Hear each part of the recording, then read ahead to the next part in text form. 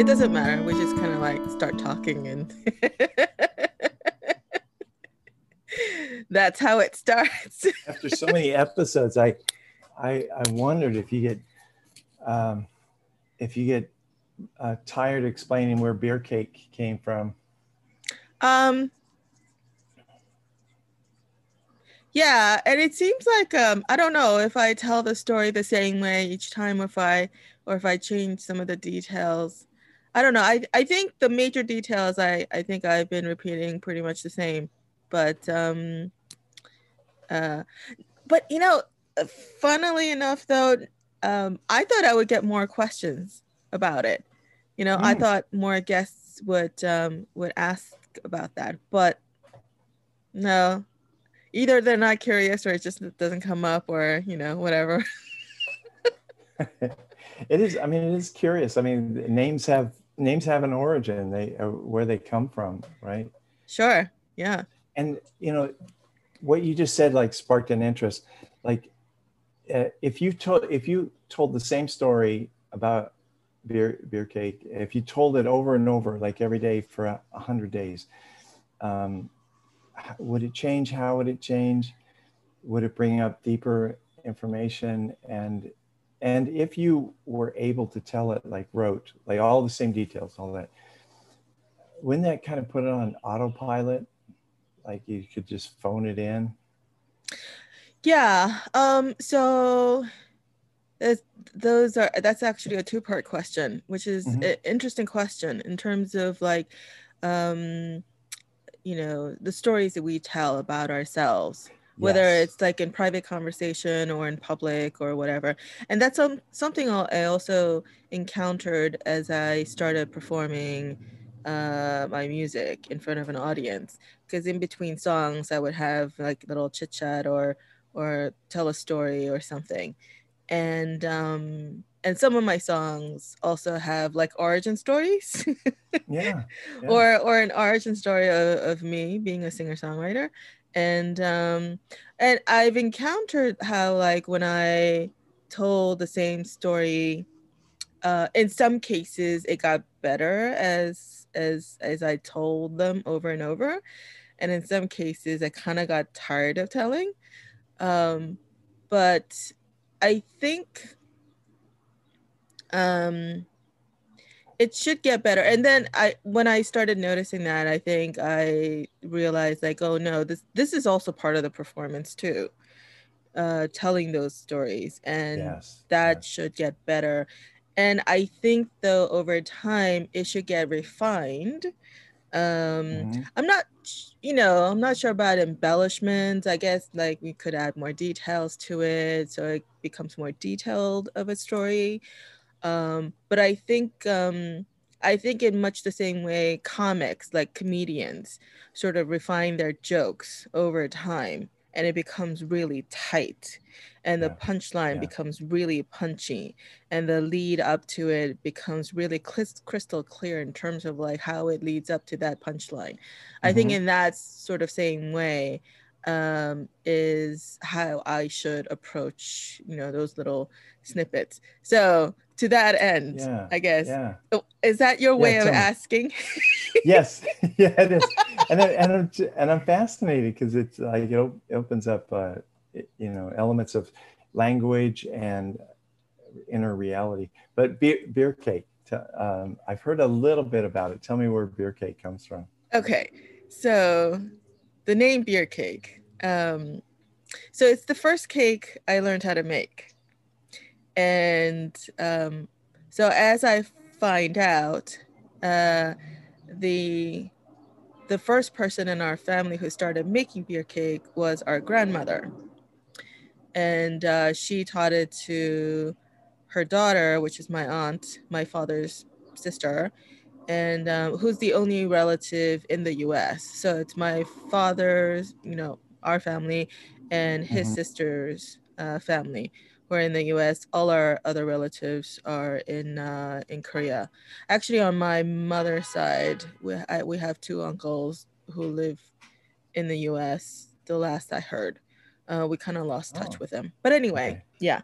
So you haven't connected with them. Okay. Yeah. So here's that's a whole a bunch of details that I didn't mention before when I told the story. So, but again, I think that's sort of unnecessary detail that I think it needs to be trimmed as I refine the story. Anyway, so it's the first cake I learned how to make.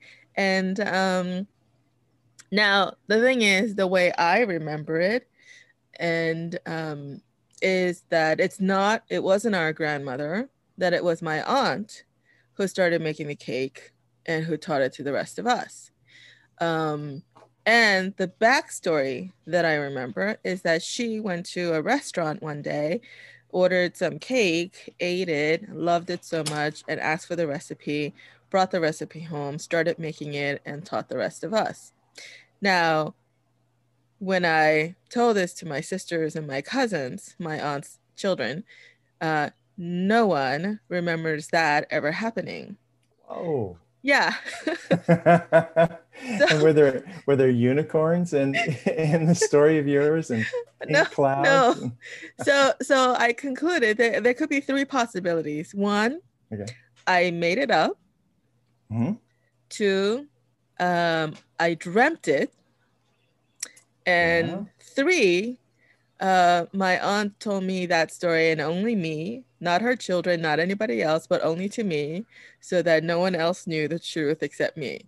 Now, the third scenario is the least likely. Yes, yes. It is that makes sense. Yeah, it's the least likely. It it could possibly be number two because when I dream, I have very vivid dreams. And so when I was a child, when I woke up and later remember the dream, I would remember it as a memory, not a dream, thinking that it actually happened. And so it's very possible that I dreamt it one day as a child and then later recalled it as a memory. And that's why I remember it that way. Number one is also a possibility that that maybe I conflated, different stories and somehow, sort of conjured that story in my head, with the different pieces of other stories. So who knows? Who knows what actually happened? Now, both my grandmother and my aunt have passed away, so there's no going to the source. Yes. Yeah. Darn it. So that's where the name comes from. And so it's not only the first cake that I learned how to make, but it's also a cake that our family, once we learned how to make it, there was a time when we made it a lot, very often. Yeah, our whole family liked the cake, so we made it often. We even to the point where we made it and gave it away to family friends as as gifts, like during Christmas or something, kind of like how people make fruitcake during the holidays and give it away. Only better. Yeah. So when the time came to pick a name for the podcast, I went through like whole different versions of different names and stuff. But a friend of mine said, well, you should Google all those names and see what comes up, because maybe somebody else has it. Or maybe it's also associated with things that you may not want to be associated with. Yeah, it happens. Yeah, it does. So I went through like whole different things. My very first idea was something like Jamming with JJ. But somebody already had that. Not as a podcast name, but as, they had their own website and YouTube and, a bunch of things. And then there were other sort of blander kind of versions of something like that. And then, so one day, I thought, oh, I don't know why. All of a sudden, like something made me think of beer cake. We don't really make it anymore because we haven't made it for years. But something made me think of it. I don't know why. And so I ran that name by some of my friends, and they all liked it. They said it was memorable. I said, okay, it has nothing to do with nothing. But actually, the backstory of that is sort of related to the theme of my podcast, which is just stories from our lives, right? Our lives are, Yes. whether it's Yeah. family history, whether it's, our jobs, our careers, or, our passions, whatever it is. But there's always a story behind things that we do and Mm-hmm. the people that Yeah. we are. And so it's related, in that sense. Yeah. Yeah. That's fascinating. Let me ask you, I mean, this is kind of a practicality. Yeah. Is it like uh, beer batter bread? Is it the alcohol burns off, but the cool taste stays? Is that part of it? I have no idea. I'm sure it imparts some flavor to the batter, but yeah, by the time the cake is baked, it like you don't really taste the alcohol, so it must evaporate during the baking process. But yeah, beer is an ingredient in the cake, and that's why it's called beer cake. Mm. Um, Does the quality of beer make a difference? I try different kinds of beers, and not that I could detect. It could be that maybe my palate is not refined enough to detect the difference, Mhm. but I did try couple of different types of beer, and to me, it doesn't really make that much of a difference. Yeah. Yeah. You have I don't know where this is coming from, but you have different Korean beers, aren't there? Sure. Yeah. Yeah. Yeah. So Yeah, I'm sure. I don't know too much about Korean beers. Now, mind you, our family is not a drinking family. We don't drink. And so yeah. my father didn't drink, my mother didn't drink. Even I think even I don't know about my other aunts and uncles. I'm sure they drink occasionally or something, but our family in general is not a drinking family. So Yeah. which kind of begs the question as to like why for a Yeah. non-drinking family, why they decided to start Yes. making beer cake. I have no idea. Yes. Yeah. And I was thinking like the first cake you make, because I assume it was an easy bake oven, with the little light bulb inside. But the first things you make as a kid, there's a lot of pride and it's fun to give it away. Yeah. I mean, Yeah. Sure. when I find something that I like to cook, and it changes over time, but I like to make it and give it away. Um, there was a Yeah. time when I made peanut brittle Oh yeah. for the condos, and I'd give it to the people there. It was just a fun gift to be able to give away, but pure sugar. Well, there's peanuts. Yeah. There's something. Yeah. Um, but what was I gonna say? Oh yes, the other thing is like, how beer comes in six packs, right? You can't buy a single beer unless you go to like a bodega or something, you can. But like if you go to the supermarket or whatever, you have to buy the whole six pack. So I think that was also part of the reason why when we made cake, we used to make a whole bunch of them and give them away, because what are we going to do with beer laying around? Because none of us drank back then. But now, so since starting the podcast, I have made beer cake and I have sent it to some of my guests. Now, California is difficult because I think it's either going to Yeah. cost an arm and a leg to get it to you like overnight, or if I ship it like ground or something, then it will take like a week to get there. And by the time it Yeah. gets there, it'll be moldy or something. So Good. it's not very practical. Thanks for the thought. If it's the thought that counts, I'll buy you a Mercedes for doing this. So. I will take it. Okay, I have very, very rich thoughts. And all I gave you was a cake. That's okay. It was the thought. Yeah. Now about the story that it's kind of neutral and bland, the stories we tell. I think that's very cool. That because you could put up a nice combination of words and people can project into it, read into it. This is what you must have meant. Artists and songwriters do that all the time. People people reading stuff into it all the time is fun.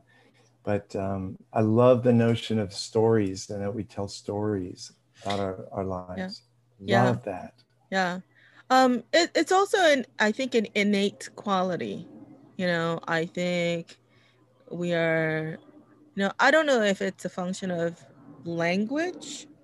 I mean, animals communicate too, but it's not language necessarily. Right. They Right. communicate.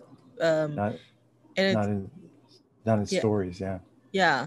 But I think storytelling could be a function of language. I'm not sure.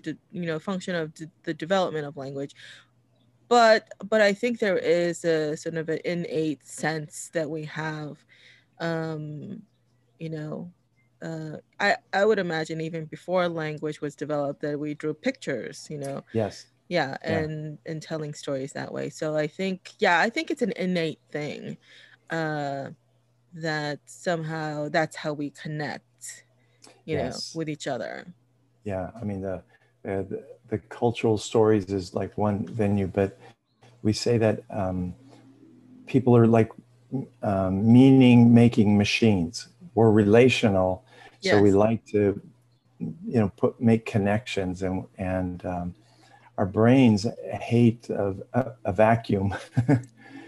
So if we saw and that's what like some of the movie posters do, they try to capture the essence of the movie in an icon. Mm-hmm. But our brains, if we see something, will start to relate to it and make connections to it, and it's usually wrong. We come from our left brain tries to make connections. We have limited resources, so we go through the file catalog of like what's similar, and we attach something to it, and it's usually wrong. I would like I want to dig into that a little bit, but before we go further, I should introduce you to everyone. Yeah. So Raymond Jones, the Raymond Jones, meaning, well, people who follow my music know you through Yes. my songs. Yes. So you are the Raymond Jones of 3 songs that bear Wow. your name. Yay. There's Little Raymond I Jones, knew that one. and there's a Celebrating Raymond Jones, which I also call the birthday song or a birthday song. And there's Raymond's song. Wow. Yeah, the Raymond I song. just got chills. Man. Yeah, so you are that Raymond. Wow. Oh, I get chills because I don't know that I don't know that I'm a muse for anyone, but that works. Oh no, you totally were. Actually, yeah, those 3 songs may bear your name, but you were the muse for a whole bunch of songs. I think maybe 7 or 8. Wow. It was during a particularly fertile period in terms of songwriting. It was like, so it was sometime after you and I connected. It was it 2006 or 7. Yes. So Yeah. yeah, 2000, I think 6 through 8 maybe, or 9. During that time I wrote a whole bunch of songs. Not all of it made it into the album, but a bunch did. Wow. And yeah. So, maybe I should explain a little bit about like our background. So I Good. met you, the first time I met you was you as my life coach. Or I think at that time they were called success coach, or I think, Success track. yeah, something like that. I think Yeah. I was in this program, and I think they called you, the coaches, they called you success coach. Right. But Right. yeah, but essentially you were a life coach. Um, and but you, by profession, you are a therapist and counselor. Right. Yeah. Right. Um, and but you also do coaching.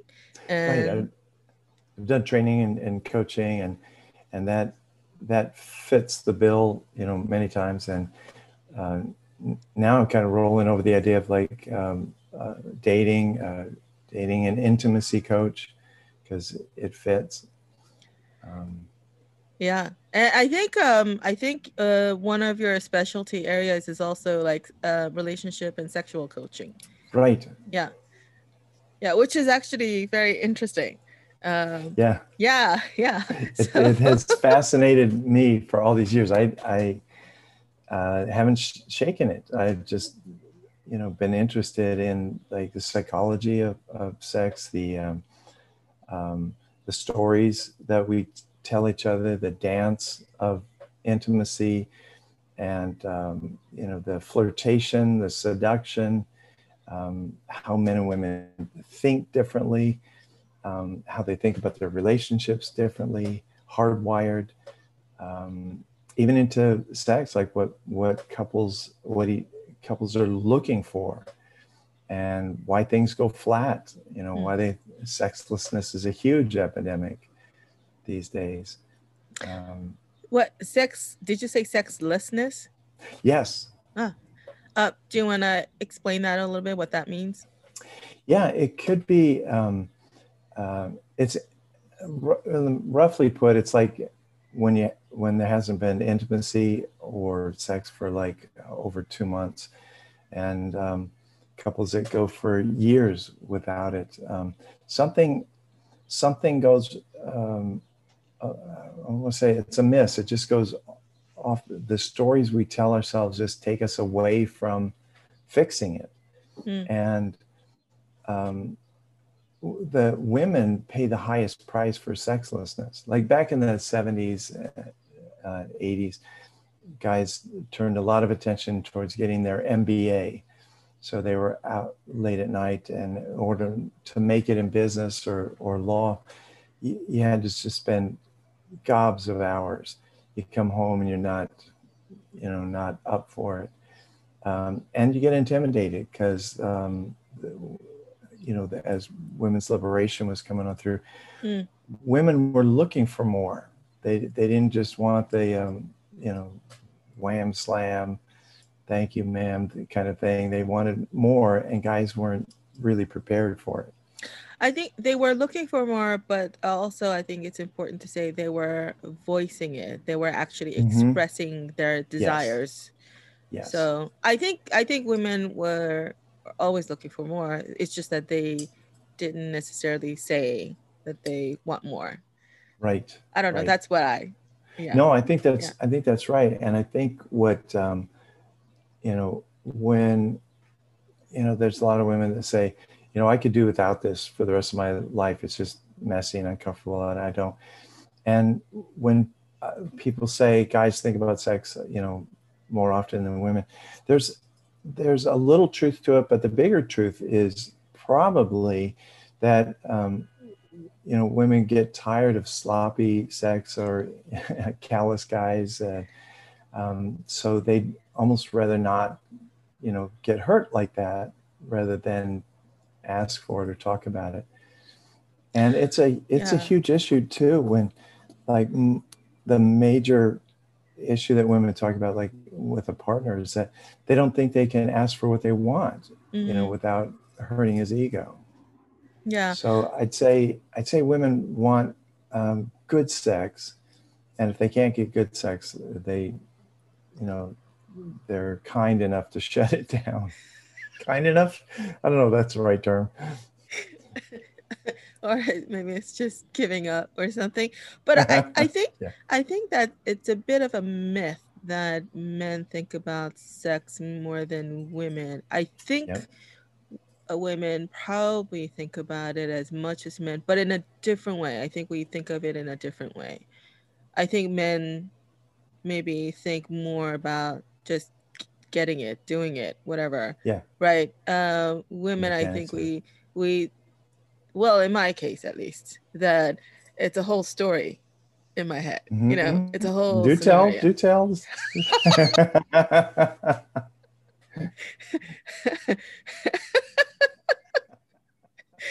Okay. You want a glass of wine? I'll give you. Okay, now I'm embarrassed.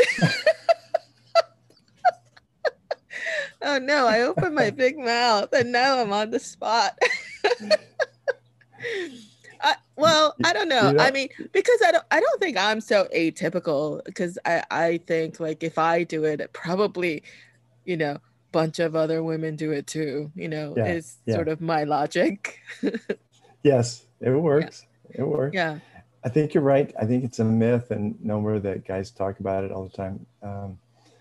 And like show you how juvenile we can be. Like you were talking earlier about your fertile years, and my mind hit the bifurcation of like fertile. I could go both ways, and you went professional. I thought keep it on the high. So, Yeah, I don't know if that choice of word was intentional or not. But in some ways I think of my songs as my babies, mm-hmm. like I bore them, Yeah, I created them. So it you came did. out of me. Well, in some sense, I don't even think that I necessarily created it, but it existed. It just came through me, Right. like I sort of channel it somehow, that sort of thing. I think a lot of Yeah. creatives kind of like describe the process in that sense too. Like, Mm-hmm. I mean, to be honest, like, um, now it's becoming more of a deliberate act, only because I'm trying to write in a particular theme. Because my second album, I'm actually, it, you know, it I have a theme. This is the story I want to tell. So I'm trying to figure out uh, how to construct the songs to tell that particular story.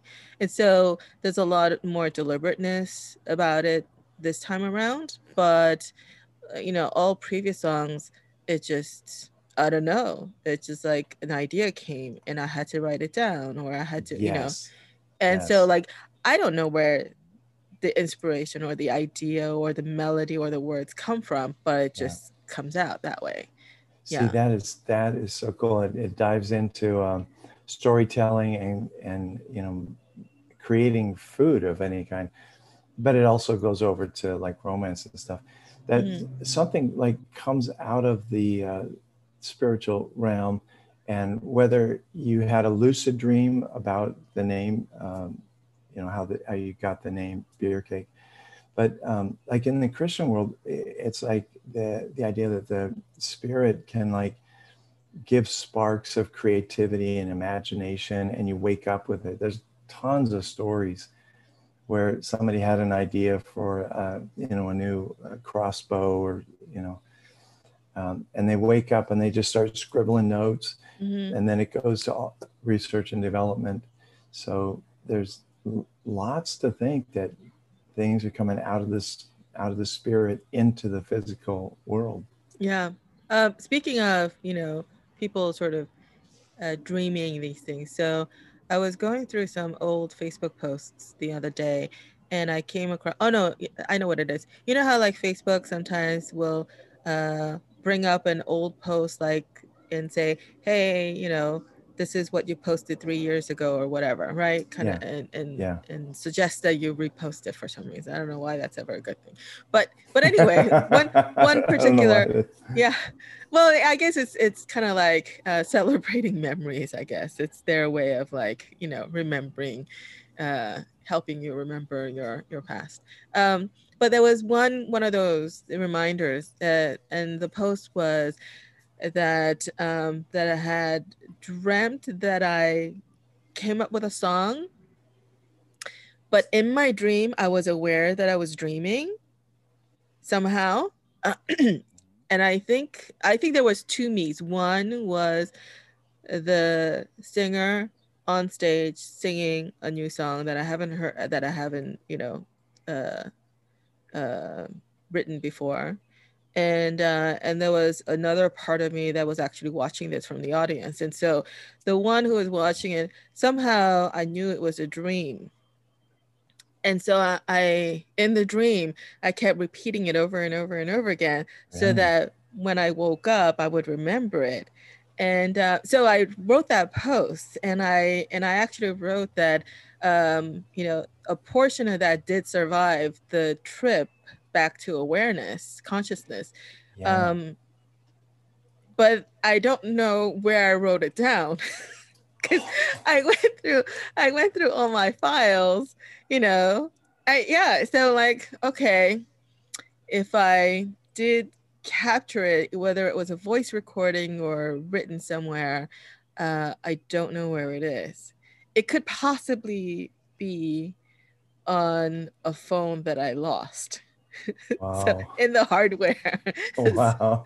This is before I started backing things up in the cloud. So so now it was infuriating to read that, because here it is reminding me of something that, you know, that is, I somehow miraculously captured, and now I can't find it. So it's like a tease. There's God sending you a song that will bring world harmony, and you forget it. And some homeless person opens a flip phone that he got at the bank. There's this is great, and he goes on to star and fame and fortune. Oh, I don't know about that. Well, if that happens, good for him. And the thing is, because I don't remember it, I won't recognize it as my song. Yeah. That's how these things happen. One guy was talking about like in the spirit that energy equals mass, you know, and constancy. And so he was saying everything moves from energy into this world. You know, somebody has an idea for a table, and they sketch it out, and then it goes to marketing. So everything man-made, everything in this world, began as an idea. As an idea, in some cases as a dream. Yes. Yeah. Yeah. And that's where like these people that say dreams are just meaningless are like, that's a story they're telling that's really kind of empty, because dreams are really powerful. Mm. And Yeah. I've had, I had a, I had a one of those terrifying dreams, and it repeated and made me feel kind of powerless, because I couldn't solve it, and it would show up regularly. Oh, And wow. as I got older, a little spaced out farther, so I went through my own therapy, and in telling the story of this nightmare to my therapist, we sat with it a couple of sessions, and then I had the dream again, but there was one twist to it right at the end. And in this dream, I was being chased through the woods by this like Frankenstein monster, and then talking it out with my analyst, and then I break through the forest to a Circle K. Why is Circle K? I don't know. But I get inside the Circle Circle K, K. the store? Yeah, Okay. yeah. This is a little convenient, like 7-Eleven. It's like, Yeah, yeah. I don't know why this, but I get inside and there's food and there's, a couple of people hanging out. And I never had the dream again. Mm. And it was like 15 years ago. Oh, wow. So it's dreams are meaningful when we resolve them. It's like a piece of the jigsaw puzzle like drops in. Did it correlate to something that was going on in your life at the time? Um, I'd say yes. Yeah. Yeah. Um, Yeah. I think well, some dreams sometimes have nothing to do with what's actually going on in your life. But sometimes like what you're going through in reality somehow comes through in your dream. I yeah. know that happens.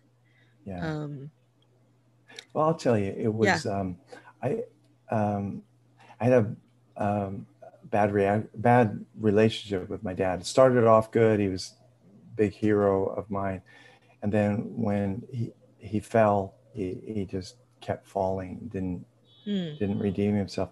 So it feels right to say that the monster that was chasing me all those years was my connection with my dad. That he was big, he was strong, powerful, and it was, he intended harm, and so I could not get away from it. So when the dream ended, I was a young professional, young family, and I was probably struggling with remembrances of the abuse, and like putting limits on like my success or creativity. Like, who am I to think that I could be a dad myself or a father, and a professional. So I was probably having the dream to say, quit, give it up, don't do this. And so when the dream ended, it just felt liberating. Wow. Yeah. So earlier you were saying something about the stories that we tell ourselves sometimes and the associations we make and the Yes. meaning we attach to it. You said Yes. sometimes they're wrong. So what did you mean by that? Well, it as it plays out, that and it's kind of what, if I use an example, like sitcoms are kind of based on this kind of stuff. With what you see, somebody draws a wrong conclusion. Right. And so often, when somebody says something in real life to us, and we fill in the blanks of this is what you must have meant, and how could you say that to me, rather than what I think is more of our like spiritual essence is has to do with being curious. Like if we would stay curious and open and childlike and ask and investigate and say, hey, what you just said scares me. I'm wondering if you meant this. Then we get to a more full or relational solution, which comes more out of the right brain, like art and music and relationships and stories. Is that right brain? Yes. So the creative part is that's right. Left brain is the logical part. Yeah. Okay. Right. Yeah. And I don't know that we get away from right and left brain stuff. It's actually like there's an inner brain and outer brain, but talk about right and left brain. That's what everybody knows. But the right brain is artistic and storied and musical and funny and curious. So it's you want to hear something interesting too? This is fun. The right brain is wired to my left eye. Yes. Right? Yeah. Okay. So you know that we're cross-wired like that. Yes. Okay. The eyes are cross-wired. Yeah. Yes. So when I discovered like the power of this eye gazing is that we could do it. I mean, we do it here in the video, but when you do it in person, if you let yourself drift over and just focus more on the person's left eye, then if you can bring a peace to that relationship, because no matter what the left brain is doing stormy wise, if you connect with the left eye, it settles down into like these peaceful waves. Wow, that is fascinating.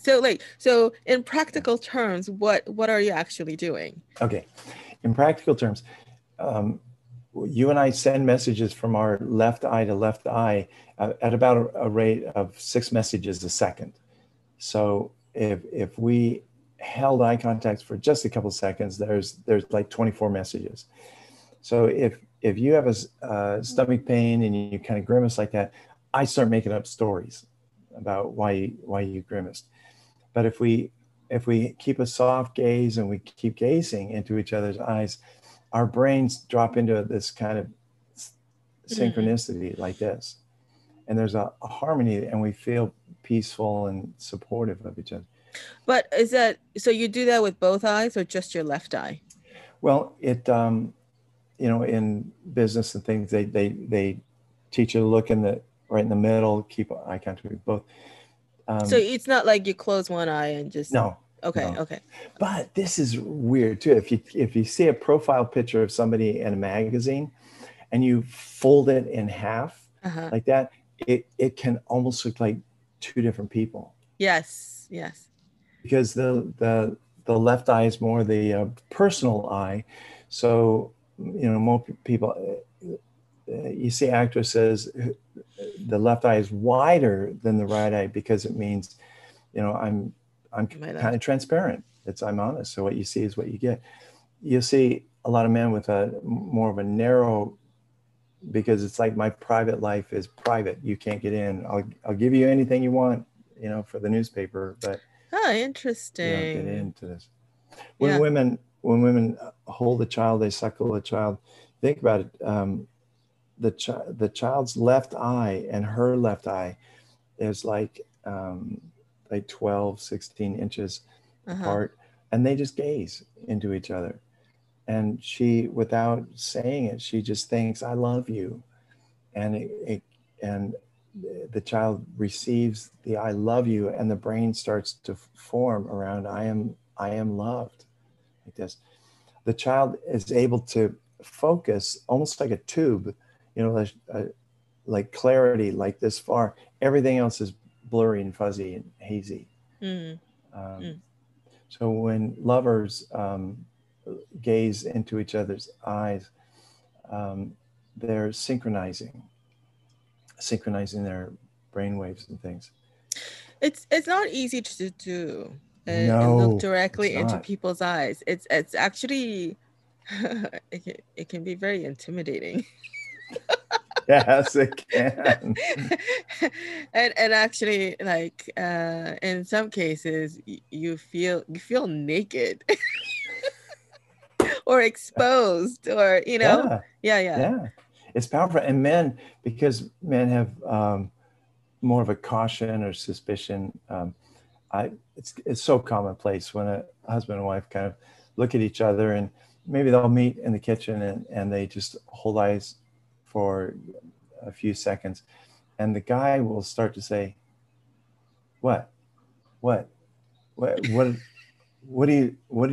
I do wrong? What are you looking at? What did I do wrong? Why are you always criticizing me?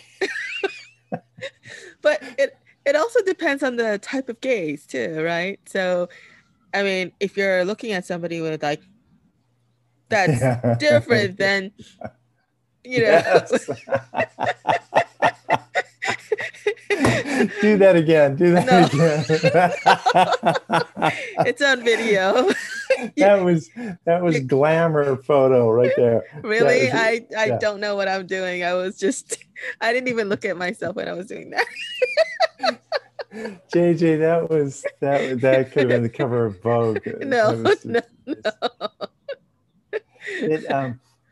It is. I mean, they say the eyes are the windows to the soul, and it is powerful that when men meet women, when they can hold eyes and, you know, calm themselves down and just hold eyes in a relaxed way, their attractiveness just starts dialing up, and that's what they say is a confident male. Well, in the context of a relationship, I think, yeah, it can be powerful. It can be romantic. It could be strengthening the relationship. But when a stranger looks at you that way and that for that long, it's creepy. Yeah. It's got a creep factor. We call it a soft gaze. So like when you're traveling down the highway, you're focused straight ahead and you have a soft peripheral gaze like that.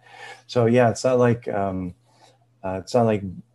drilling into somebody, like, you know, eyes down. That's creepy. But that's universally, that's how women flirt. They'll make eye contact for like 3 seconds, and then they'll look away. And if they look back and he's still looking at them, then they're attracted. Right. Is 3 seconds like a rule, or what is the significance of the 3 seconds? Pretty much.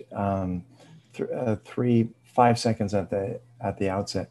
In 3 seconds, like when an idea comes to you, if you don't do something with it in the next 3 seconds, it'll pass.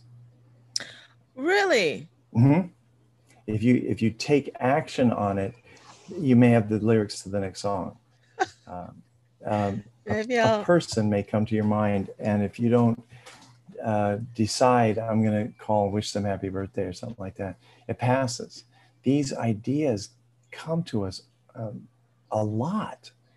Yeah. And we have, and like in guys dating and stuff like that, you make eye contact with a girl, and we tell him, you've got 3 seconds to start moving towards her. And his left brain panics, like, what will I say? And we say, we don't know, but you'll figure it out. Between here and there, you've got like 5 seconds to figure this out. Say something, say anything, which is the name of a romantic movie. Yeah. So if a woman sees a guy making eye contact and then he doesn't do anything, her estimation of him starts to drop, like he's a weak male. And how can I trust myself to a weak male? Well, to be fair, some women are attracted or maybe it's compassion, I don't know, or sympathy or something, to shy people. If it activates the maternal quality, yes, you got to be aware of that, because if it goes down that road, if the story you tell is her taking lead, eventually over functioning, being over responsible, then you've got that mother-son kind of dynamic. And my opinion, that is, if it's not doomed, it's not a good relationship, because yes. And I wish I had caught on to that pattern. Well, I have that pattern, actually. I wish I had caught on to that earlier. But yes, all those relationships, they all ended. Yeah. Being aware of it is, helps change it. I think I like growing up, early college years, I probably had the counterpart to it, because I didn't have good male training or masculine training, so I probably had those signals of like needing, care or nurturance, and those relationships didn't end well for me. I could still be friends, but I think, I think I gave off those signals, which I painfully had to be aware of and grow through it. Yeah, I think that might be the story that a lot of us tell. Yeah. We're all in that same boat. Yeah. But the eye gaze, if you keep a soft look and you gaze, and you're clear and simple inside, like, I'm not thinking extra thoughts. All I'm thinking of is like a blessing for you, like want good for you. Then, as we say, that I have the more centered brain, or the stronger brain. And then whatever waves come up, we just settle back down. You think of like a parent and a child during a national emergency. There's an earthquake, and the child looks for the parent's eyes. And if the parent is, dramatic, expressing panic like that, it amplifies the child's panic. It goes back and forth, 24, messages a few seconds. But if the parent looks at the child with the kind of calmness that says, we'll get through this, I'll be here for you, the child is secured. And that's important, because when mothers look at sons, how they think about men comes right on through.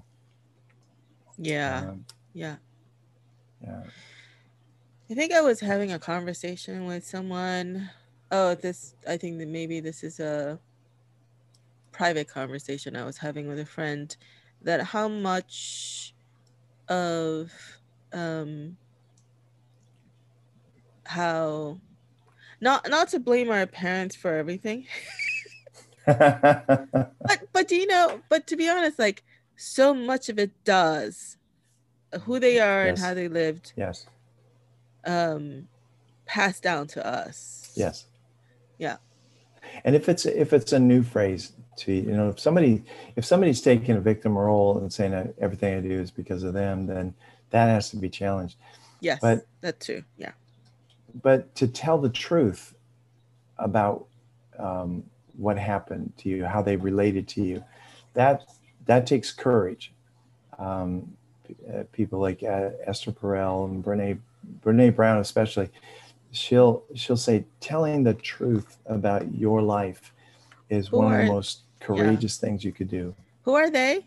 I'm not familiar with Oh, them. these are marvelous people. Brene Brown is um, she wrote Daring Greatly and um, Rising Again, or something like that. And she started by studying shame, Hmm. and um, uh, she was a shame researcher. She's very candid. She's very funny. She opens her book, and it's something like um, her commenting to her. She was a party girl, apparently, got herself in a bunch of trouble and recovered. And she opened the book and she said, "Excruciating. You said excruciating, right? That feelings are excruciating." And the therapist, wistful, said, "No, I didn't say excruciating. I said exhilarating." She said, "No, I'm sure you said excruciating because it's this, you know, They're the this, same things. yeah, because this sucks." No, exhilarating can be excruciating. Yeah. Yep, energy Um, to it. I remember it was a long time ago. Kate Blanchett, the actress, Okay. she was on an interview and she was talking. I don't remember exactly what she was talking about, but she just kept saying it's heartbreaking. And even when she was talking about positive things and good things, you know, Mm-hmm. she was kind of describing as things in life as heartbreaking, and I understood exactly what she meant. Yeah. Yeah, it's, I think anything deep, Yeah. it's fucking painful.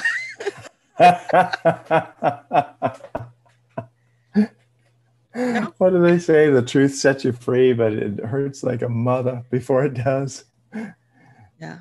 Sorry. It is painful. And to be able to share your story with somebody is so healing and so liberating. But here's roughly how it goes. Like this blends in with neurology too. Is that if a girl comes home from school and tells her mom the story of how they picked on her at school, and the mom just says, you know, toughen up, that shapes her brain. It Yeah. shapes her expectations. So she expects to be shamed, you know. So add 30 years, she's an international banker.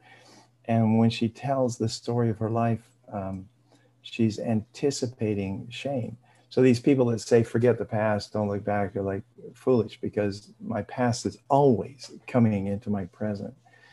So when she tells her story to someone she trusts and someone she cares about, then when she's not shamed, it's disorienting, confusing, like this isn't the usual response. And so when she gets an unusual, compassionate response, you can imagine it's like uh, for the first time, like freedom. Yeah. Before the freedom comes, floodgates. Yes, yes. Are you comfortable talking about what just came up? No, it's fine. So this is not the first time I teared up on my podcast. I know. It's no, it's apparently a thing that I do. So just I I appreciate that about you. I honor that, and I'm grateful for your um, Stop more, it. more than your honesty, it's like I'm on a quest to find authenticity in this world, and so when I find someone like you, it's like, man, I I just want to honor your authenticity and like. Thank you. But yeah, let's move on from this. I don't want this to be the focus. Yes. Yes. Got it. So, let me yeah. finish about one more about eye gazing. The way the male brain is wired is, shall we say, it's like kind of wired to be ready for aggression. When little boys and little girls in bassinets, little girls tend to, they'll gravitate towards the human face rather than a mobile, zebra stripes. And for most girls, you could look at their eyes in a soft gaze and coo with them and just like play, and they'll hold eye contact for a long time. Boys are quite a bit more skittish, and they'll avert eye contact like a sponge to kind of absorb what they just saw, and then they'll come back. And if you're compassionate with this boy, if you raise him to hold eye contact, it grows his brain circuitry grows. So women, when they hold eye gaze, their brains grow. And partially we see it like that boys have a greater startle reaction when they're in the bassinet or crib or something like that. If you loud noise or something like that, they jump like that, they're alert, and their eyes focus into this like periscope, into the telescope, into this narrow focus. And that's why, like on the golf course, somebody can hit it and the guy can track where the golf ball goes a second into it. Women are saying where to go. Their vision is wider, more scope or vantage point like that. And maybe it's because if we roll it back like 50,000 years, if 3 or 4 of us guys are out there hunting boar or elk or something like that, and we have to be very quiet, and we don't talk, and we hear a snap and we jump like that, like what is that? So the startle reflex is seen from boys from early on. So when adult men meet each other on the sidewalk, there's this unspoken distance of like 6 feet. So we're crossing on a New York sidewalk, and we look to acknowledge, I see you there. And then we look away because we're not combatants, and we pass like that. If you hold eye contact for like 3 seconds too long, like this, it activates the male aggression. Yes. And you get, you've seen that? Oh no, I probably, but yes, I can see that happening. Yeah. That a man would interpret that as aggression. Yeah. It's like the alpha dog. And you get that kind of New Jersey reaction, like, what? You want a piece of this? What are you looking at? What are you looking at? Is that your imitation of a typical man?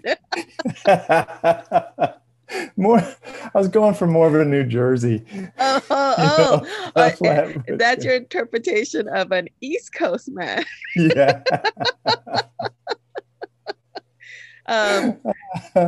You are a great improv artist. Hey, I want to pause for a second because there's something in my eye that I need to attend to. So I'm going to pause the recording for a second, and I think they call it tears. No. There's something irritating in my eye. Yeah. Okay. Right. Shut up. Okay. Okay, I'm gonna pause. Hold on. I'll be back in a minute. Okay. And we're back. your screen holder, your photo, like when you're away. Yeah. Um, here's how I identify this. The story that I started to tell myself was that it looked like like a strong, powerful woman, like an activist in the Really? 60s, 70s. Yeah. I actually have gotten one comment I got was, oh, I know this. So that photo, well, that photo that you see is what do you call it? I use this app to kind of like make it look different. So it's not the original, right? Mm-hmm. Um, you know how like there's these apps that could make it look like a sketch or or pixelated or Yeah. whatever. Um, and anyway, the original photo, I posted that one time on a dating site, and somebody who hit me up, they commented how it looks like I was like scared or something.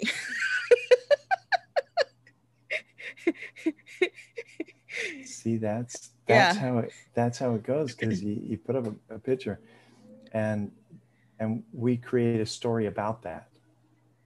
So if he had a chance to talk with you, or meet you or date you, or make out with you, I mean, he's got this story that she is scary, and who knows, maybe he likes to date someone and be part of her transformation, so that she's not so scary. Now she's soft and cuddly. And oh no, not scary, scared. oh, scared. Yeah. So like I was startled or something. yeah, I didn't see that. I saw strength. I think the original photo, the expression actually looks quite different. It looks actually a little harsher than, yeah. So that's why I sometimes like manipulate the photo, so that it has a certain like tone, Mm-hmm. not necessarily color, like certain atmosphere about it that I want to bring out. Yeah. Yeah. Yeah. I'm looking for the app that I can shade it and kind of make me look like maybe George Clooney. Can you make me look like George Clooney? Nah. But that's how it goes. If he sees a scared girl in there, I'll jump to the extreme. Sociopaths look for that. And when they see someone who's scared, they are drawn, like a moth to a flame. They are drawn to like intimidate and scare people. They are constantly scanning for their next victim. Other guys look for, if he saw a scared girl, he'd look to a rescue. It's just, it ignites a story. And that Yes. story kind of guides and governs our lives. When I was working with sex offenders, sex addiction into sex offenders, I found that adolescents who couldn't tell the story of their lives were more likely to be offenders, because they didn't have a narrative that gave their history meaning and their future some hope. So if say that again. Kids that have like a quilt work history, things are out of order and they don't remember it, they are more likely to be juvenile offenders. When a kid has a history, you were anticipated, here's the history of our clan or our family, we stand for these values, and despite the ups and downs, here's where you're going in the future. So our history gives us meaning in our what we've been through, and it gives us a destiny as to what we can hope for. Yeah, so that I think that So the narrative that they develop internally then is, it's really about identity, isn't it? This is who I am. This is where I come Yeah. from. Yeah. Yeah. So without that foundation, then what you're saying is, without that foundation being solid, then we act out in Right. destructive ways. Right. This was this was new to me. Clever. I just took Mhm. business training with an agency that is just phenomenal. I'd recommend it to anybody. And what they helped us gravitate towards was like 0 to 8 years old. So much of our mindset is how to survive, because I can't survive without, you know, the big people. So the stories we make up about how to survive span the rest of our lives unless we are become aware of them. So 0 to 8, I'm, you know, mom's depressed, I'm going to be a clown, or I'm going to be an artist, I'm going to draw goofy pictures, or I'm going to be self-destructive to get her focus off herself, like that. So we develop that, and that becomes like how we survive. 8 to 16 tends to be more of like, the story is more of like, how do I belong? How do I fit in? And for most kids, like you fit in on the outside, you know, because it's always comical to see 3, 4, 5, 6 goth girls, and they're all goth on the outside, and it's all a rebellion against conformity. It's like I want to be goth like everybody else. You know, it's like, don't box me in. You know, don't tell me who I'm all about. It But is when interesting. It's rebelling against certain forms of conformity, but then conforming into other. Yep. Yeah. And everybody's judged on the outside. You Mm-hmm. know, if you're a jarhead or an athlete, I mean, it's all on the outside. Like we don't want to know who you are on the inside. But if you look the same on the outside, then we feel safer around you. When you belong, you can look different on the outside. You can have a motley crew, because like That was me. yeah. I would say I describe myself as a misfit. Yeah. I didn't fit neatly into any kind of category. So yeah, so I was a bit of a misfit. And so my friends were also sort of misfits. That's Yeah. cool. That's an artist colony, and that just speaks of a ton of imagination on your part. Well, you know what though? Every once in a while I wanted to be normal too. Like the guy that I liked at the time, this we're talking about high school.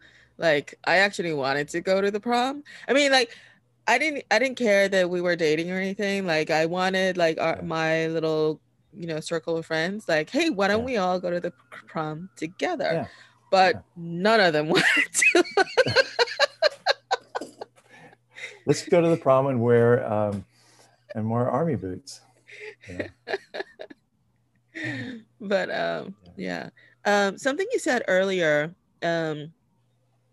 So yeah, you were saying like how when we don't get that sort of narrative developed that basically answers the question of who am I, where do I come from, what do I stand for, that sort of thing, the sort of self-identity.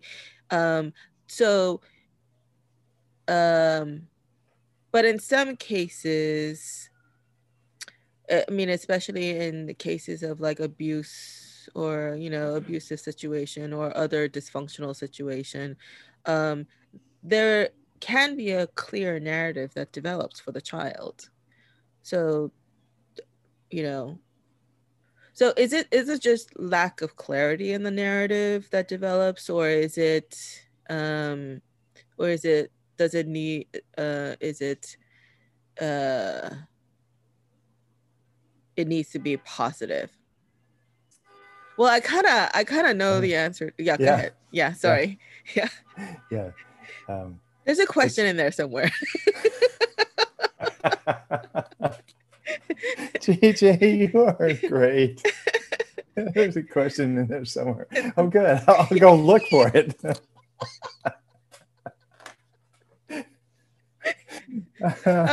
You know what? Actually, the first time, my first episode, at some point, like I was like rambling on, and you know, I told my guest like, there's a question in there somewhere, but like she understood, you know, what I was trying to get at, so she answered it. And then I thought, hey, that's kind of funny. Actually, it is something that I say often in normal conversations. You know, whenever it's a long form conversation, and I think I even said it like during like meetings, you know, at work. Where I have this like long preamble, but don't exactly formulate a specific question mark question. Yeah. But you know, there is a general understanding in terms of like what it is, what kind of information I'm trying to get at. And so, you know, the person I'm addressing, you know, understands and, you know, and responds. And but, you know, because of the long preamble, I kind of like lost the question. So I would say there's a question in there somewhere. I don't know where I picked that up. I'm sure I heard it somewhere, and then I picked it up and I started saying it. So the first few episodes that I did, you know, I kind of worked that in, you know, into the conversation. And I'm thinking, hey, maybe this could be my thing. But then after a while, I just kind of like forgot about it. So here it is again. Yes. That's so nice. Because what was my question?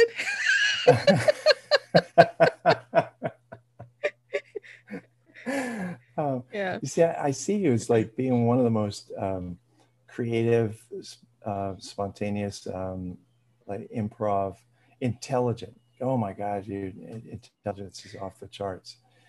And you're embarrassing me. Oh, good. I'll keep driving this home then. You're convivial. You know, you really put people at ease. Like I've looked at some of your other broadcasts, and it's like, dang, they're having a great time. I hope I do too. Oh yeah. Well, you know, you and I will have a great time, whatever we talk about. Yeah. But yes, but that part is actually very intentional. That you know, if nothing else, you know, I want this to be a pleasant and enjoyable experience for my guests. Yeah. Yeah. It is. It is, because you have a nice blend of like volunteering information of yourself, your own stories, and asking questions that are deeper and helpful and appropriate. And when it gets too personal, you let people come back to it. When I was studying tantric sexuality, my instructor invited us to ask questions. She said, but it has to make a distinction here. I don't want you to ask questions that are interesting. I want you to ask interesting questions. And wait, I don't want you to ask questions that are interesting. I want you to ask interesting questions. Yes. Okay. Yeah. You get it? Yes. What do you intuit from that? So right there. Yeah. So questions that are interesting, I feel like that's kind of getting at like you know, more like questions that sound interesting. Yes. Like, you know, yes. Oh, I think this might be an interesting question to ask, as opposed to interesting question, which kind of emanate from within, because it comes from a genuine sense of interest. That's it. You got it. It's the kind of the difference between, aren't I clever? Right. Didn't I ask an interesting question? Didn't I stump the teacher or show my knowledge of like this? And the question that is curious that we all learn from. Yeah. You know, it's hard to stomach, you know, watching some of the almost all of the news. Eric Mixtakis, he asked a good question, Jordan Peterson. But the question is like, you and me are on this interesting quest, and isn't this fascinating? As opposed to these meandering, multi-leveled questions that say, I'm such a clever reporter, aren't I? I caught you. Well, I think it also helps to come to the table with no particular agenda, you know. So like all I'm interested in is what's inside your head and I want to get it out. What are you thinking? And what do you mean? Yeah, you're curious, um, uh, and part of why I would call it like our essential self or our spiritual self is that um, I can think of three or four qualities that you'd be hard pressed to shame. You can't shame.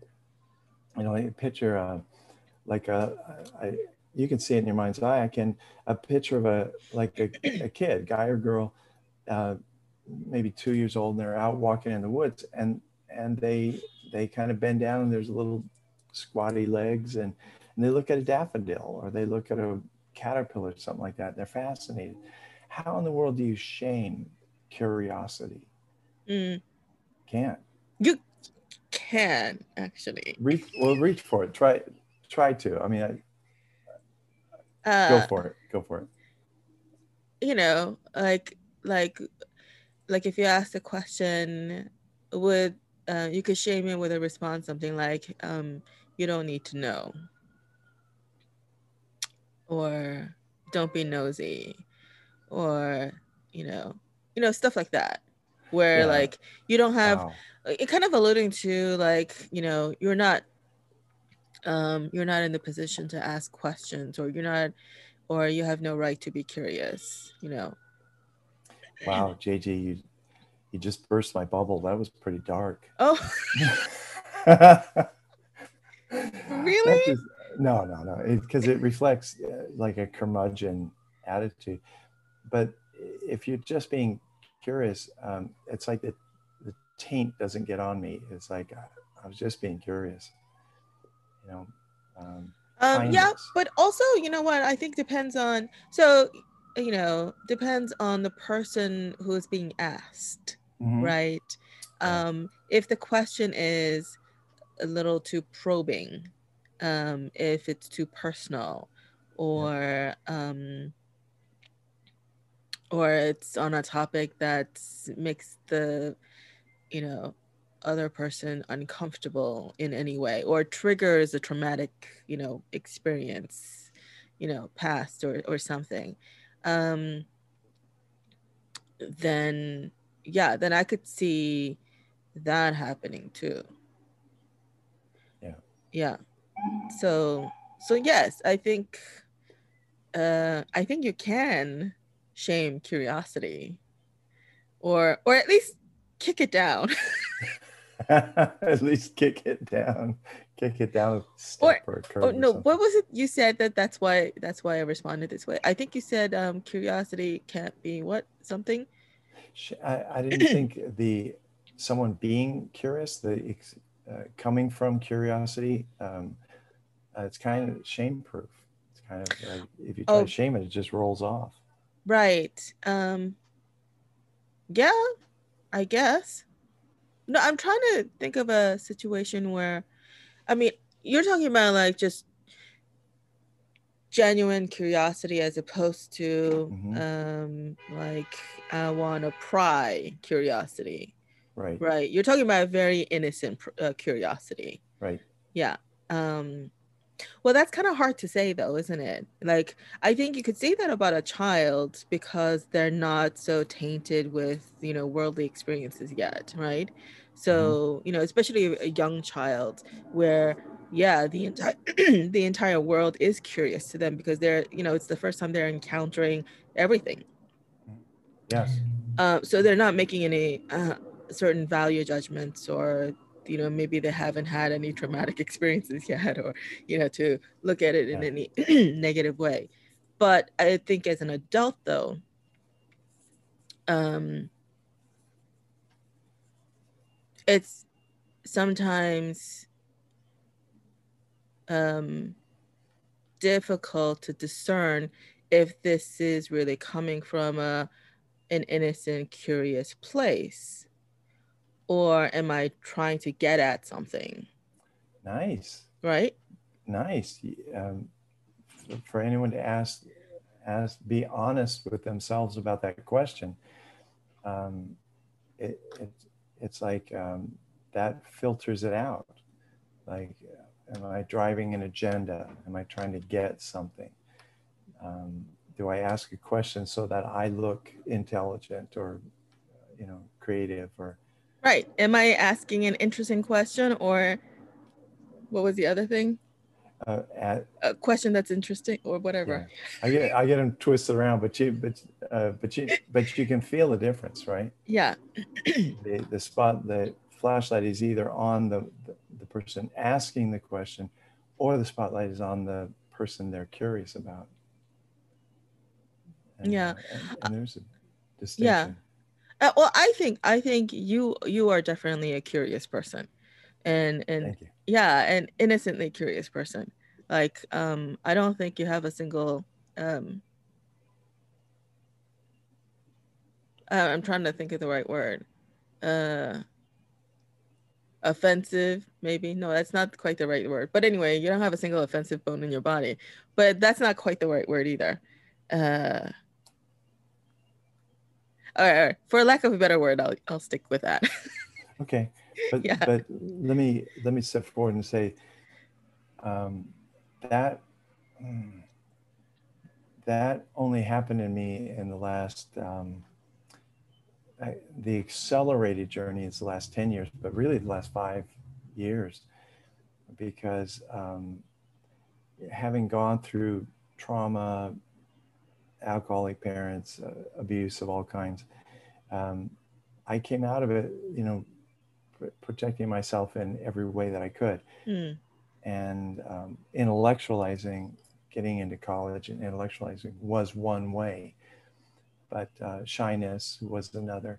Um, Posturing, not revealing information, and I think it was all this, it was kind of a damnable care about what other people thought about me. I had to always be attuned to, like, pleasing people. I call myself Uh a reformed nice guy. Um, oh, you're a reformed nice guy. yeah.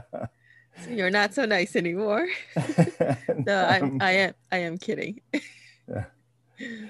And before we stopped the cameras, I mean, um, and I said, what's in your eyes, tears, and you said, shut up. And I thought, there's there's a handful of women that can tell me that. Yeah. JJ, tr- I And, just trust you, like where this conversation goes. But and I don't say that to everybody either. Although I used to be a lot more brash when I was younger. Like, I used to be able to get away with saying stuff like that to people, and they wouldn't take it offensively. It's like they would take it as kind of like as a as a friendly jab, as opposed yeah, to like a punch. Um and I was actually quite there's one particular uh job, the head of the our team, our department. I was the only one amongst all the team members who could actually give our boss like jabs, and he took it. wow, yes, And everybody else would look at me and like, how are you able to get away with saying those things? And I'm like, I don't yes, know. yes. It is kind of a question. Like some people, should I say, some women, have a way of like conveying enough, real respect on the side, and to be able to call somebody out, humorously on the other side. So it's like you're known. Uh, by contrast, Yeah. think of the person who is always sarcastic. Yeah. Sarcasm was big in the 80s. Think of the person who's always looking on the negative side. It's like, if you don't feel supported by that person, they just get annoying. Yeah. Yeah. Actually, yeah. Sarcasm can be funny, But if Mhm. you're always sarcastic, it can get old really quickly. Yeah. Yeah. Um, There's truth at saying that there's like a veiled anger in yeah. that sarcasm. Yeah. Well, I will say though, while I'm touting my ability to jab at people and get away with it, it wasn't always like that. There were times when I did say stuff like that, and the other person just took it. There was one time I specifically remember I thought I jokingly said "shut up," but he got really upset and he took really offensively, and I think he didn't talk to me for days or weeks or whatever it was. Mm. Yeah. Two So I things. don't always get it right either. No, no, but you you took a good natured effort. Um, I recognize it, and so I identified it in the male, right? It was a male. Yeah. Yes. Women do it too, but men. But I've seen men do this. Is that because they don't know themselves or their emotions. So rather than explode or blow up, they punish women. Men punish women by withdrawing back into their cave, and they have all Mm-hmm. kinds of reasons for why they do. But essentially, Yeah. when you when you hit a woman's jugular vein, you isolate her. Because it's one of the deep fears that women have of being like isolated, you know, um, ostracized, being alone in this universe. And when a guy does that to a woman, it's punishing and it's intimidation to get a woman back in line. And it's not fair. It's not right. It's not always women and men, between women and men, though, right? I think there are plenty of women that also give the silent treatment as well. Yeah, the Yeah. silent treatment is like it's hurt. It's just hurtful. But Let me let me yeah, go ahead. let me say something about offense. This back in the early 80s, this book just was transitional. It revolutionized my world. John Bevere wrote a book called I don't know if I get the title right, but it's called The Bait of Satan, Mm. and it was offense, colon the bait of Satan. And he was saying that when it's a slippery slope, it's like when we get offended, then we get to hurt, then we get to resentment, then it gets down to bitterness, then it goes down to hatred. It's a slippery slope. And I would add to it up on the front end that when we get offended, our egos got, got bumped like that. And, and in the, like a Buddhist tradition, we might say, so what are you doing with ego? My friend went to a Buddhist priest and he said, my ex-wife is pushing all my buttons. And he said to him, so what are you doing with buttons? And the idea was like, unplug, just, just, get curious because it's true. Hurt people hurt people. Yes, Hurt I've people heard go on that. to hurt people. So when somebody's striking out or saying something about me, more so, if I can gather my wits, I think something I said, something happened that hurt, that came from that person. So I've grown to be possibly one of the least offended people in this world. But because I've worked at it, really worked at not being offended. And it kind of went off on a trail there, but uh, it's fine. That's what it's for. Yeah, we could go yeah. off on any number of chills. Hey, let me just touch on something you said. You were talking about curiosity, and it's before a child develops like value judgments, right? And judging, the notion of judgment is, I'll call it like bear with the distinction here, but I'll call it like a violent language. Um, I don't have a better creative way. When it's a capital J, when it's a declaration, and you judge something, you're also judging that future. Like if he's a jerk, you're implying he's never going to be anything else. What a loser. Implying he's not going to be anything else, as if I know the future. So when people judge something as bad or judge something as wrong, what happens is we draw an imaginary line in the sand, and we say it's you and them. It's that people on that side of the line are in that category, and we know all about those people because we're all unique on this side of the line. So judgment has the quality of dividing and alienating people. And in Marshall Rosenberg's material on nonviolent communication,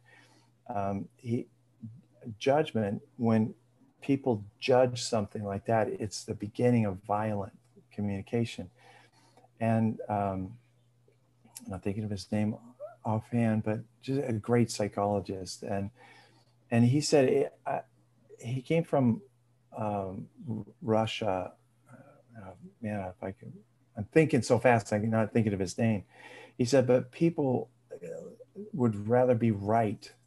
They would just rather be right. They stake their claim on being right like that. And that's not curious. The case closed. I'm right.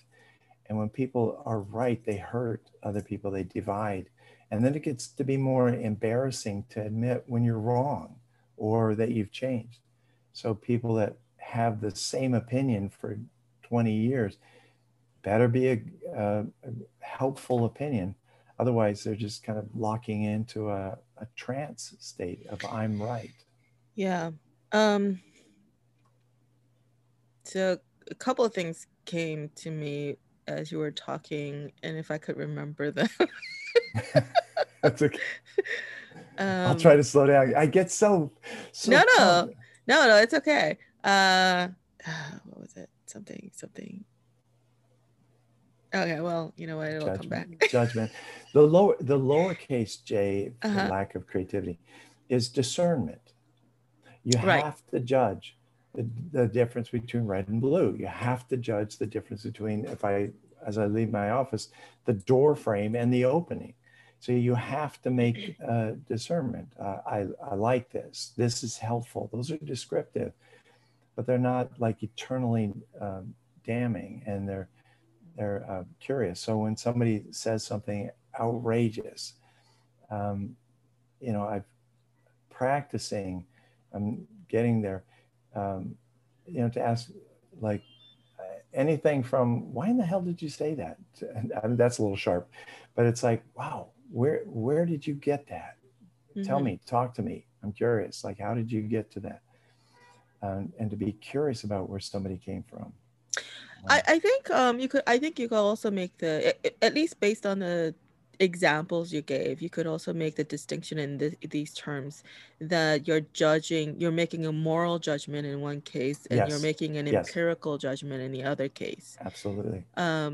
So yeah, I remember what it was I was going to say. Oh, I remembered it. Now I forgot again. Yeah. That's an interesting vocabulary word. And I think of the English ground of empirical, but help me out with the vocabulary. One's a moral judgment, like. Oh, right. So at least based on the examples that you gave, it seemed like the capital J judgment is you're making moral judgments on things, like it's bad, it's good, it's whatever, right? The lowercase judgment is you're judging, discernment. You're judging more empirically, more factually, like that. You're saying it's blue or it's red, as opposed to it's good or bad. Yeah. Oh, I remember now what I was gonna say. So also in the examples that you gave under the capital judgment was that you're attributing, right? So when you're saying this person's a loser or this person's a jerk or whatever, that you're attributing their behavior onto the character of the person. Like like that person is that behavior, Yes. as opposed Yes. to this is a person Yeah. who behaves this way under these circumstances or whatever. Right. That's an empirical way of looking at it. This Right. person happened to behave in this situation, and these things happened, right? So you're just Yes. looking at it factually as opposed to making a moral judgment, which is this person, because he did this, he's a jerk. That's right. And that's it. That, He can't be anything else. Yeah. right. Mind closed. He can't Yeah. be anything else implies future. Yes. And I oppose that. Yeah. Yeah. And a cool phrase I'm employing now is like when somebody is showing up this way, I can say, hey, you're showing up like you're drunk. You're showing up like you're inebriated. That's my description of like what I see, the behavior going on like that.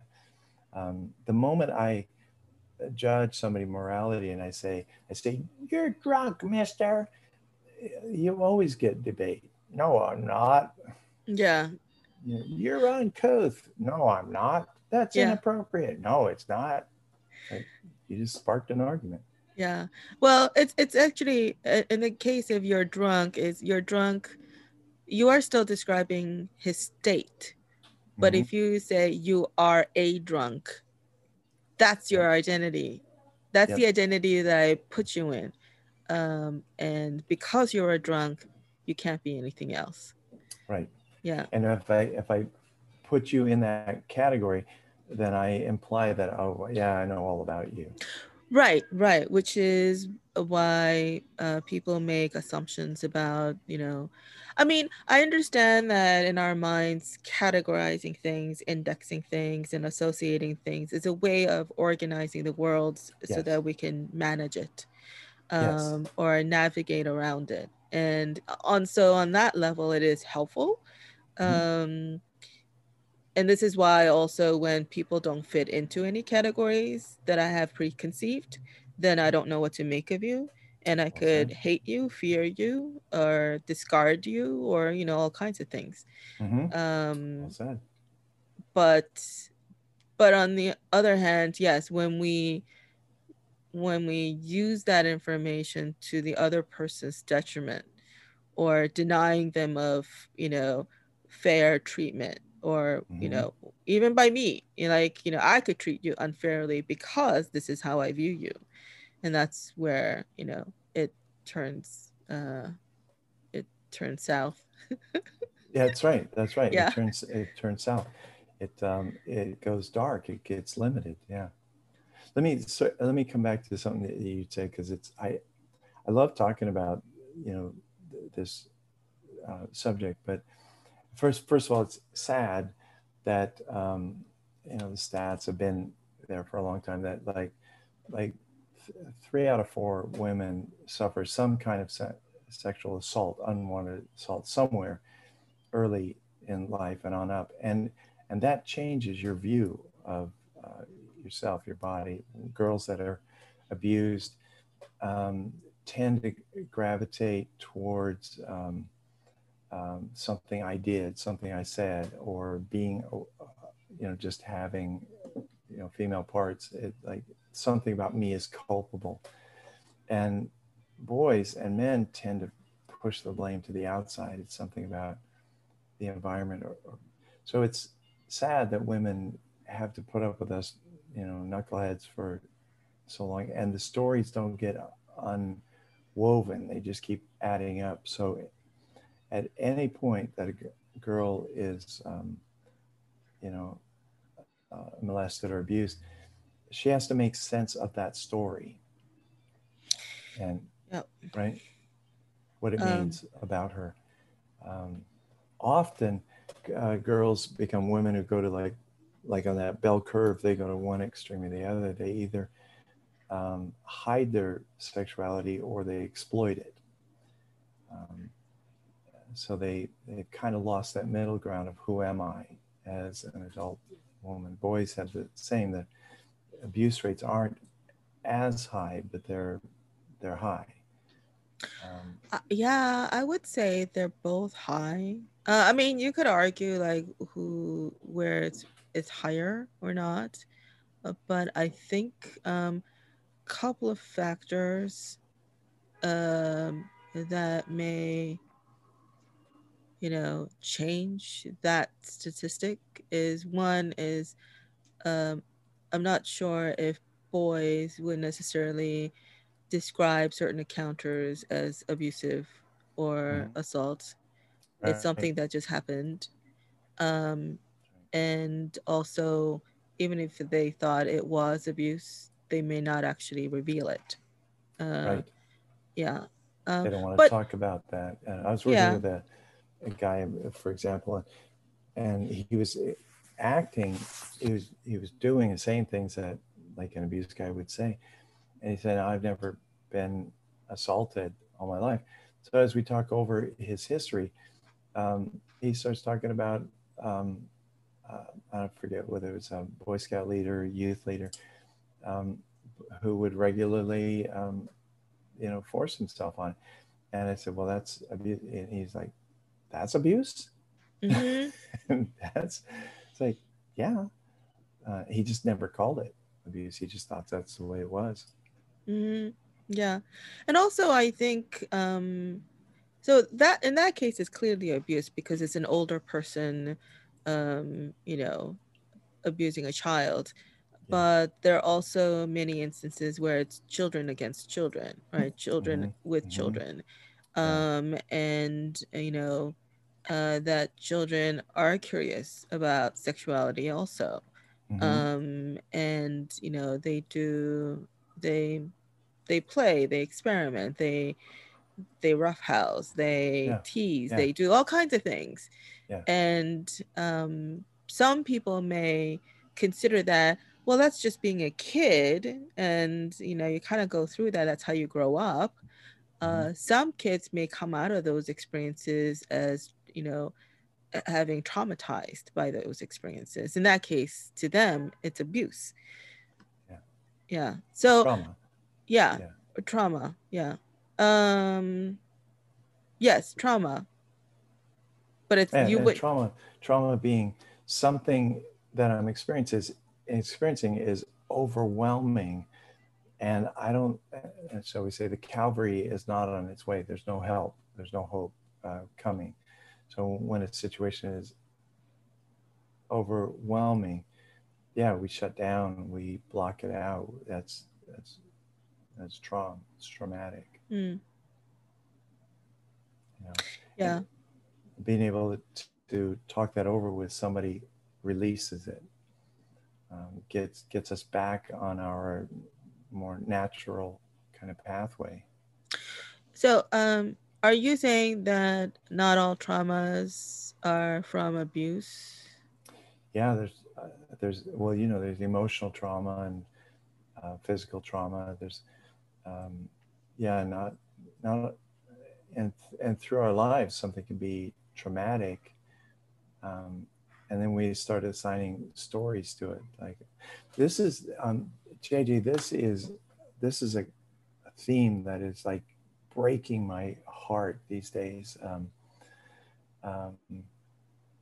and it happened to me. It happened to a number of guys.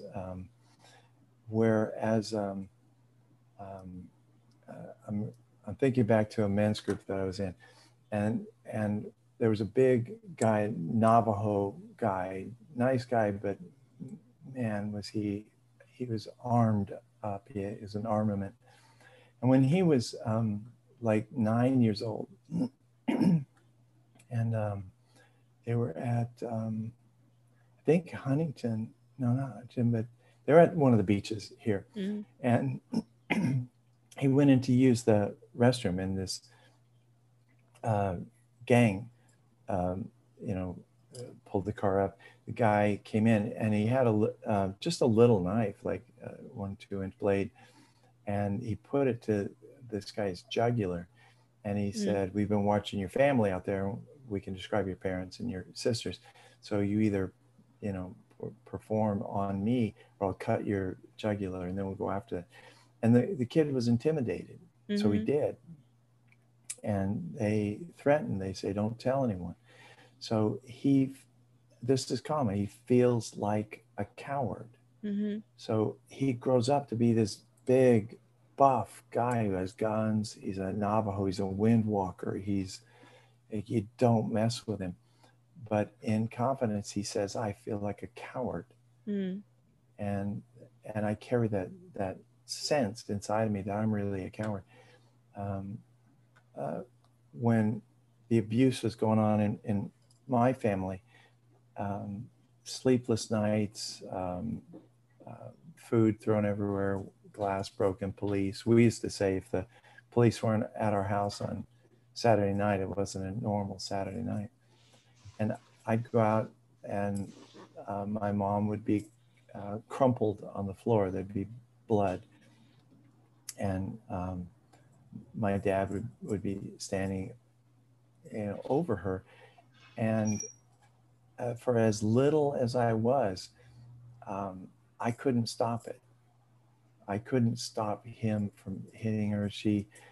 Um, she would wave me off. She'd say, "Go back to your room, or it'll get worse. Just go back to your room." Um, but I always felt like I should have done something. So I grew up with the feeling that I was a coward. Mm. Um, and that is very common for guys. And that breaks my heart because you get to be uh, 40, 50 years old, and you know, you don't think you can do the normal things that you're called on to do because you're a coward. And the wife is looking to you for help or guidance or strength or something. Mm. And it's almost, one time I was in session and it was like trying to start a car with a dead battery. It was like, and I thought, dude, this is your chance to either say, that you feel like coward, let's work so you don't. But she was crestfallen. She was looking for him for something, and he couldn't deliver. So tried as hard as we could. We couldn't hold that together. Um, and I think I was plagued with a lot of this. Like when I went through my marriage, um, I didn't know myself. I carried those beaten down feelings that I was a coward, inept, and lots of stories about myself that were not helpful. I didn't know how to talk about it. So I think amidst the things that went wrong in the marriage, I think my part of it was I didn't know myself, couldn't be honest. And so uh, she, she wasn't getting heartfelt responses out of Mm. me. So after like 24 years of this, and I was in therapy a lot trying to figure out, God, what's wrong with me? So as she, I mean, it's a empty marriage for her. And she was, her side of things, she appeared to me very more of a controlling woman, Yeah. started nurturing, but then when you try to nurture a guy and he doesn't respond, then you get kind of annoyed.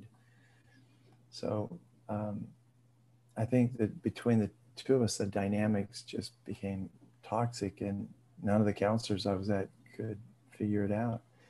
Huh. So she just got fed up. She had enough of me, and split. And that breakdown was one of the hugest breakdowns in my life. I was uh, a failure, um, uh, and couldn't pull it together. So I looked for, like, I was making applications to anything to get out of this field. Um, but When and how did you come to the realization that that was what you were carrying, the feeling of being a coward, and also connecting it back to your childhood experience? um, I was one that didn't count it as abuse or didn't call it abuse because it was just my family for decades, probably 2 decades. And therapy, it was in a deeper therapy that I could identify, and the therapist would say that's not right. Um, and I didn't even have time to tell her all the you know, all the nightmarish things I'd seen and experienced, how it affected me. But after the divorce, I went through um, something like Landmark, Mm-hmm. and I went through that kind of training where they provide a container and they are able to confront you with it, and that's where the notion of acting or feeling like a coward started to come up. Of like, oh yeah, I'm not. Because I perfectionistic is I would do this right, but if you have authenticity, you get in and you do it to the best you can, and then you learn, you recalibrate. So it's one of those trainings that it started dawn on me that how much of a no matter how big, no matter how much I had, no matter what, and that was hard for me to conceive because um, women at these trainings were like intimidated by me. It's like, what? I'm a nice guy, but you know, size and voice and you know, shape, women were intimidated, and I couldn't like they were reacting like I was Frankenstein, but I didn't feel like Frankenstein inside. Hmm. So that was weird. That's what I guess that's where I you know had been on a journey of identity and coming to grips with our own the um, power that I do have, the authenticity. Um, one of the one of the women I dated for a long time, um, she said, "Ray, you see the best in everybody," and You it's do. true. I Yeah. always want to, and like you, I listen for the stories.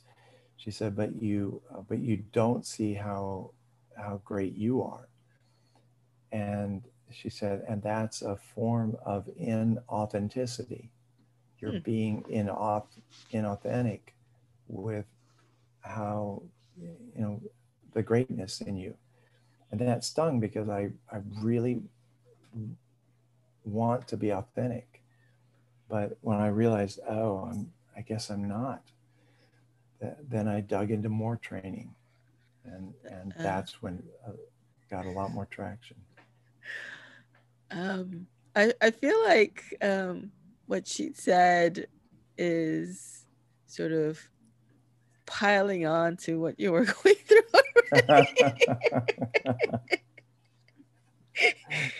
Yeah. you know. But I mean, I guess there was a purpose to that. I don't know, whatever. Well, the purpose, But I think the purpose was that they, she was using it like descriptively of like, if I'm not, if I'm not real about how good I am at something, um, that I'm good at something, that I can love or care or listen. If I'm not upfront with that, then I'm not be. If my insides don't match my outsides, then I'm not being authentic, and yeah. that was a motivator. Well, I guess then taking that argument that if you're not being authentic with yourself, then uh the kindness and that you're attributing to other people, seeing the good in other people, I guess you could put that into question as well, right? That is that form Mm. of sort of kind of like how should I put this? I think I can hear it. Keep going. Um kind of like so if you're putting yourself down but always sort of seeing other people in a good light, then is that sort of a form of I don't know how to explain it. Um like it's coming from right. You could see that as it not coming from a genuine place, but maybe from a place of sort of lacking because you see other people or uh you're seeing other people as better than you or maybe you're seeing